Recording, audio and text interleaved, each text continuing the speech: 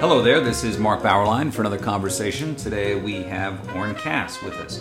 Oren is the author of The Once and Future Worker, A Vision for the Renewal of Work in America. And until recently, he was senior fellow at the Manhattan Institute for Policy Research. Now he is working on founding a new organization that will specifically challenge the economic orthodoxy of market fundamentalism embraced by American conservatives. In the January issue of First Things, he went into some of these themes, and we'll take that essay as really the springboard for our discussion and go into issues raised by the book as well. Thank you for joining us, Oren. Oh, thank you so much for having me. Okay, well, the title of the First Things essay was The Problem with the Culture Problem. And you begin that essay, you can lay out what those figures in the title are, but you begin by going back to that controversial Moynihan report from the 60s. And you quote a statement that Senator Moynihan made about it a few years later. And I thought I'd read the quote and let you take it from there. Moynihan said that the study, quote, began in the most orthodox setting, the U.S. Department of Labor, to establish at some level of statistical conciseness what, quote, everyone knew, that economic conditions determine social conditions, whereupon it turned out that what everyone knew was evidently not so. I find that the economic versus social debate fascinating in part because it's so pervasive.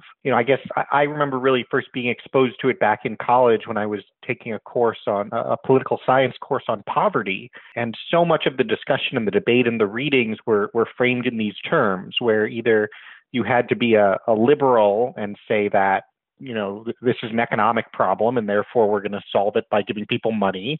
Or you have to be a conservative who says, no, this is a social problem, and therefore we're only making it worse if we give people money. And that was sort of the dichotomy through which virtually everybody seemed to be writing.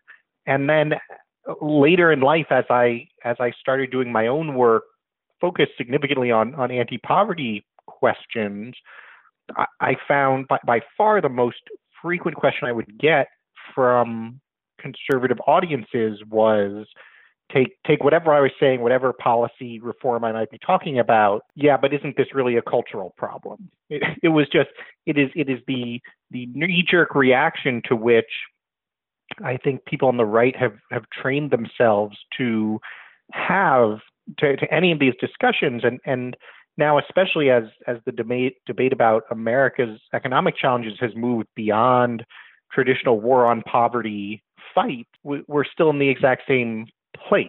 So if the question is why is male labor force participation down, almost anything you talk about, the response is, well, but isn't it really a cultural problem?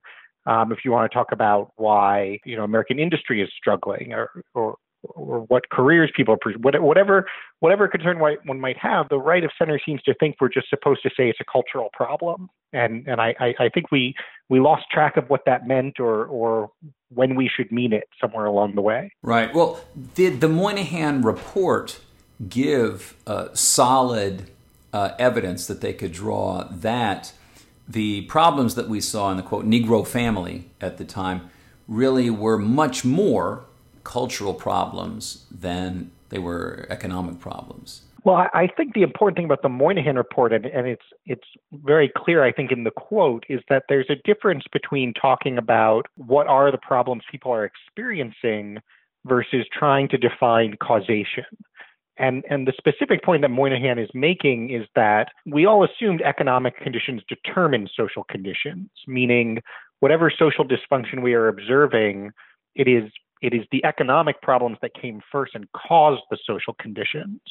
Whereas, in fact, the data doesn't necessarily bear that out. That's a very different question from if, just as a descriptive matter, you are looking at the challenges that community was facing, that Negro families were facing, and asking to what extent are they facing economic challenges versus social challenges.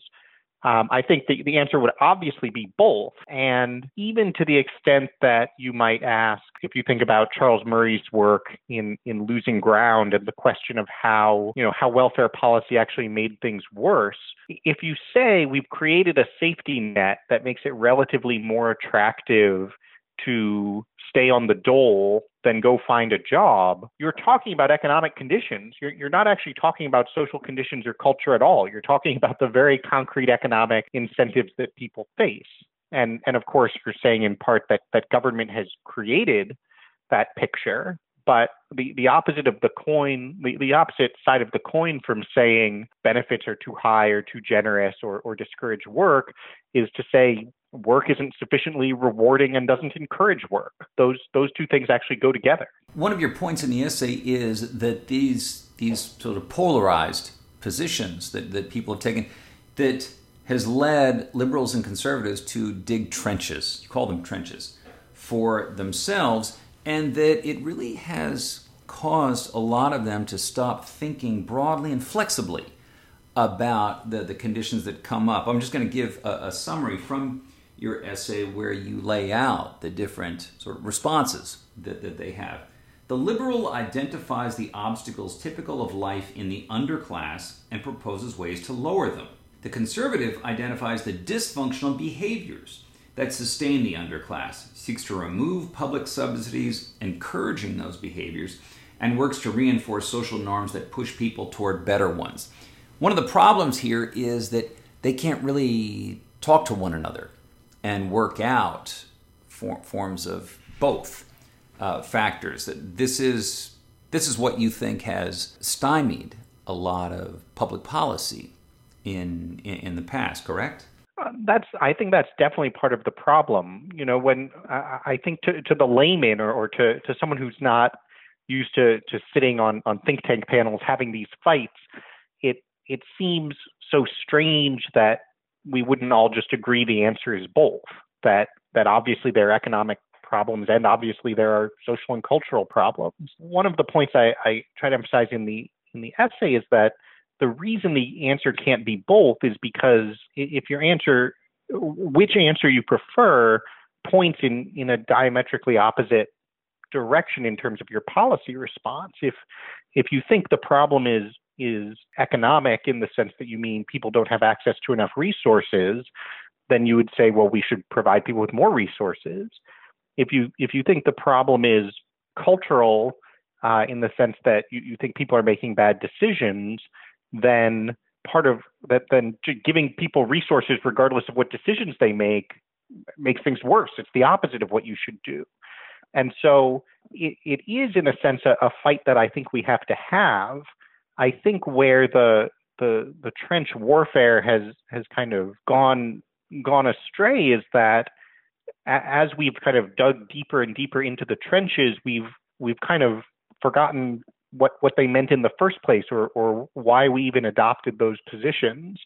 And so we've taken and specifically conservatives who have dug in on the cultural side have taken this argument that, this is a cultural problem and somehow taken that to mean this is a problem that has nothing to do with public policy and that we can't do anything about. And if you think back to what we actually meant when we started digging those trenches and having that fight, that's not actually what we meant. If you think back to Charles Murray and Losing Ground, he was saying the exact opposite thing. He was saying this is a public policy problem and something public policy can do something about.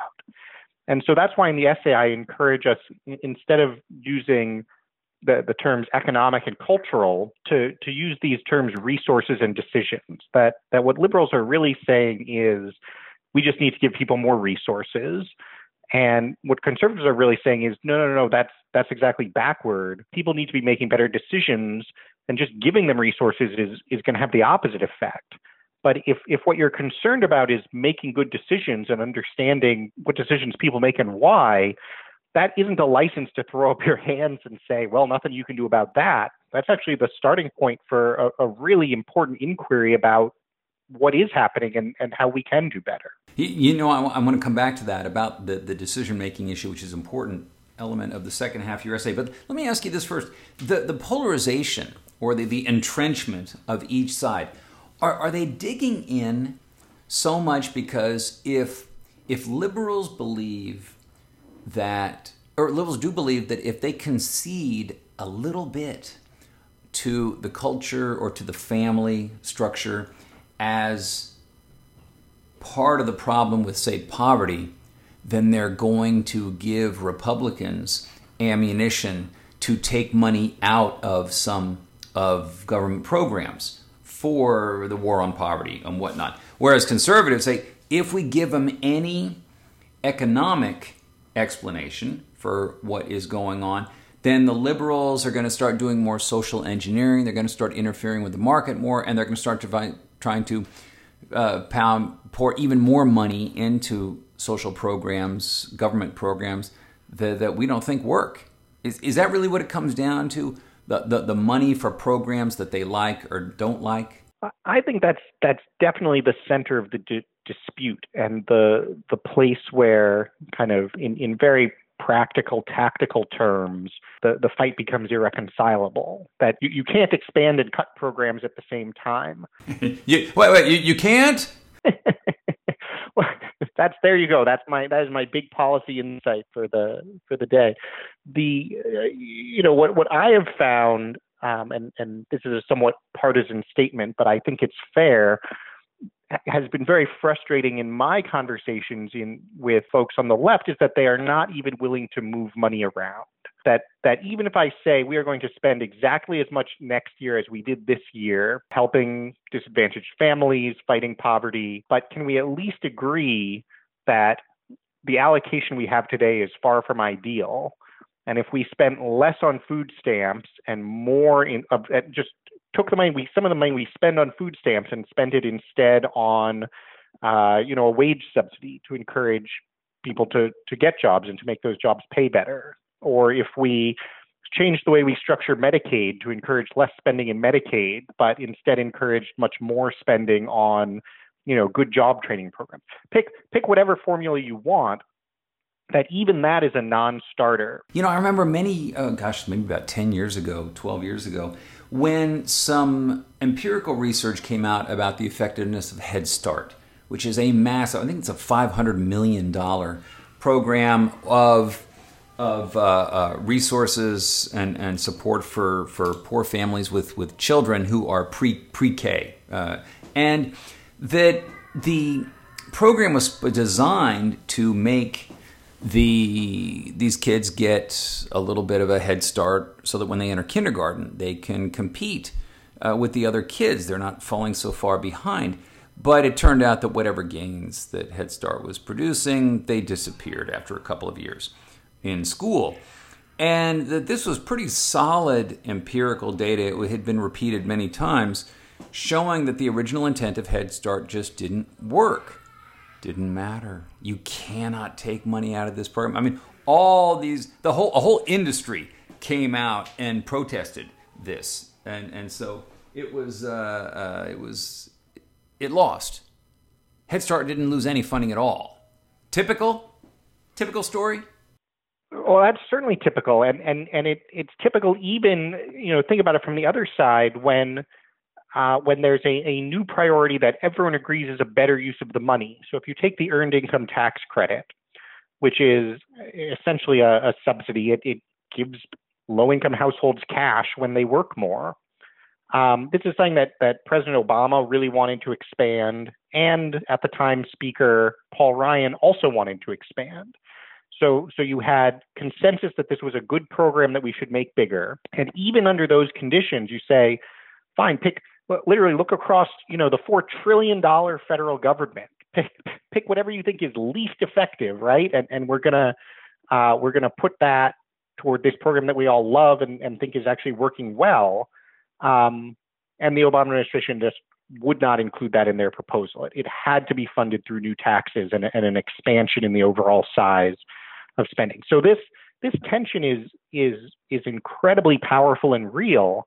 I think the part of the and I would say is important. I mean, I'm not here to say the right of center should just give up and agree that we should spend more. That's not right, because as you said, there's so much that doesn't work at all. Just putting more money into things isn't a solution. So within that fight, it's important to continue having that fight and pushing for spending money better.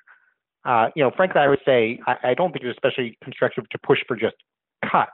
Were liberals right to suspect conservatives of just looking to do that? Cuts, just cut. I think there's a time where that was certainly the case. I think in the 2000s, somewhat in the 90s, that what you would call anti-poverty policy on the right wasn't really anti-poverty policy at all. It was just budget policy. There was almost no interesting new thinking post-welfare reform about how to actually help people at the low end of the income distribution. It was just a matter of, we need to find savings somewhere. Here are some programs that aren't working very well. Therefore, we propose spending less on them next year. You brought up welfare reform. From where you're talking, one wonders how that ever got passed. It's a fair question, and the politics of it and Bill Clinton's role in it, I think, is incredibly important to keep in mind. And it was an incredibly contentious issue within the Democratic Party. There were very senior policy folks and politicians who were really committed to it, and others who were infuriated and resigned. And it remains, you can start a really big fight at a left of center cocktail party today by just saying, so welfare reform, and then walking away. See, I thought that welfare reform was a win for the Democrats, with the voters at least. Well, they proved that they were willing to actually do something. So, that's true. I think one really important thing to keep in mind about welfare reform, of course, is it didn't really change very much of our safety net spending.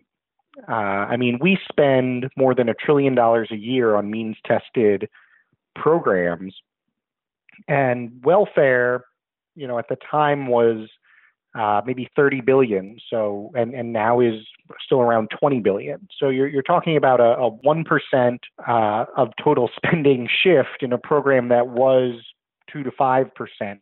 Depending on how you look at it. Oren, what was the famous statement on, 100 million here, 100 million there? Pretty soon you're talking about real money. That's true. But I think one of the things to learn from that experience is that what was important about welfare reform wasn't how much money can we save. It was how can we actually do something differently. And so I think that's a really important lesson to take away and keep in mind. And as we've moved forward, I think over the last, say, 5 years, there has been much more interesting thinking on the right of center about approaches to anti-poverty policy that do engage more in the question of, okay, how do we actually build a safety net that works and that has the right incentives, and how do we actually help people who are in challenging circumstances. But then beyond that, we face a whole lot of economic challenges that have nothing to do with traditional anti-poverty policy, that are about the health of our labor market generally, that are about the kinds of jobs our economy is producing, that are about the long-term health of the economy and growth and productivity. And so as you move further into those conversations, the traditional Moynihan 1965 economic versus social debate just isn't that relevant. And yet we've sort of dug the trenches so deep that people almost can't climb out of them and walk over to the new battlefield. Okay, you mentioned decision-making. Bad decision-making is a form of really dysfunction. When we see people making bad decisions over and over again, a woman having 3 children with 3 different men, none of whom are really in much shape to be fathers. But you say decision-making has gotten harder. In recent times, decision-making is harder. Why is decision-making harder? Well, I think there are 2 reasons that I would focus on in particular. One is that the set of available decisions can get worse, that we all kind of face a set of options when we are trying to make a decision. And if there are really great, attractive options that look fun and easy and have good outcomes, then making a good decision is easy. If that kind of positive, constructive pathway looks really hard and is more speculative, then it's going to be a lot harder.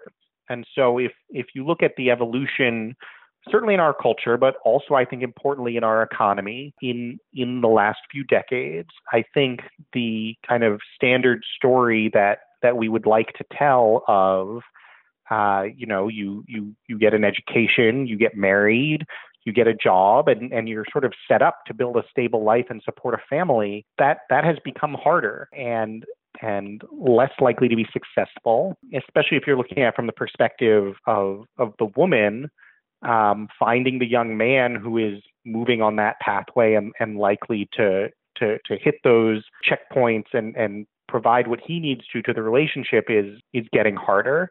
And so if in that context, it's going to be harder and we're going to see fewer people making good decisions.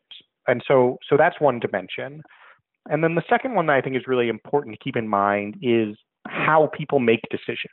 That what I've just described is sort of the objective playing field of what's out there, what your options are, what the likely outcomes are.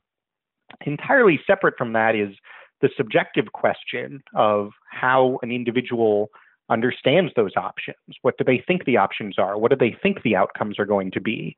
And, sure, you could go on Google and pull up some, CDC government research on the percentages.